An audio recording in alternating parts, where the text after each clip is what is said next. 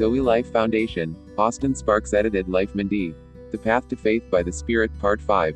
The work for Christ to have it by faith in our heart. The celestial beetle. God also told him, I am the omnipotent God. Grow and multiply, a heavenly nation, and set of nations, they will come from you. And kings will come out of your loins. The land that I have given to Abraham, and to Isaac, I will give it to you. And to your descendants after you, I will give the land. And God left him, from the place where he had spoken with him. And Jacob erected a sign in the place where he had spoken with him. A stone sign, and poured out drink offerings on it. And he poured oil on it.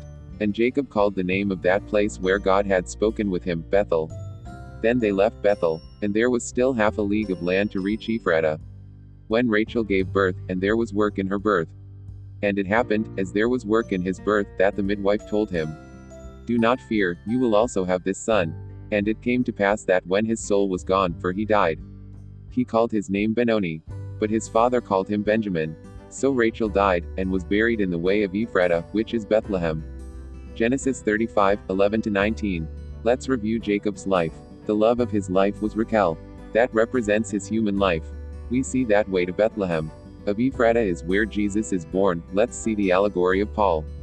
With the relationship of natural law in our members, either the man or the woman. About ourselves, as human beings after the fall. Do you not know, brothers, that the law rules over a man as long as he lives? The law of our body remains while we live. The woman, we are the human race. And the husband is the old creation. The other male or new man is Christ. Because the married woman is subject by law to the husband while he lives, but if the husband dies, she is freed from the husband's law. So, if in her husband's life she unites with another man, she will be called an adulteress, but if her husband dies, she is free of that law, in such a way that if she joins another husband, she will not be an adulteress, and vice versa. So you too, my brothers, have died to the law through the body of Christ, because we are temples of the Holy Spirit. So that you may be of another, Jesus the Christ, from the one who rose from the dead, in order that we may bear fruit for God the Father. Because while we were in the flesh, and our desires that were or are still those that worked or act by the natural law in our members, bearing fruit to death.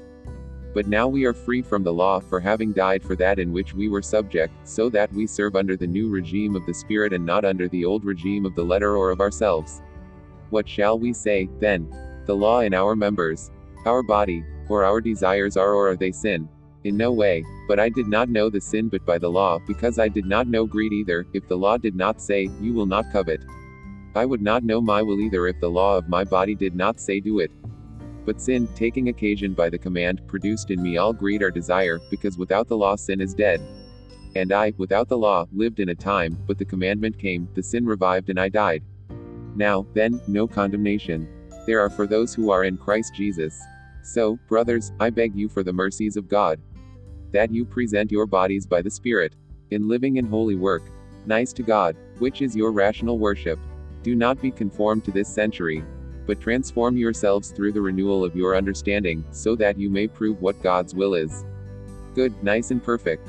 I say, then, by the grace that is given to me, to each one that is among you, that he has no higher self-concept than he should have, but that he thinks of himself with sanity, according to the measure of faith that God distributed to each one. Glory.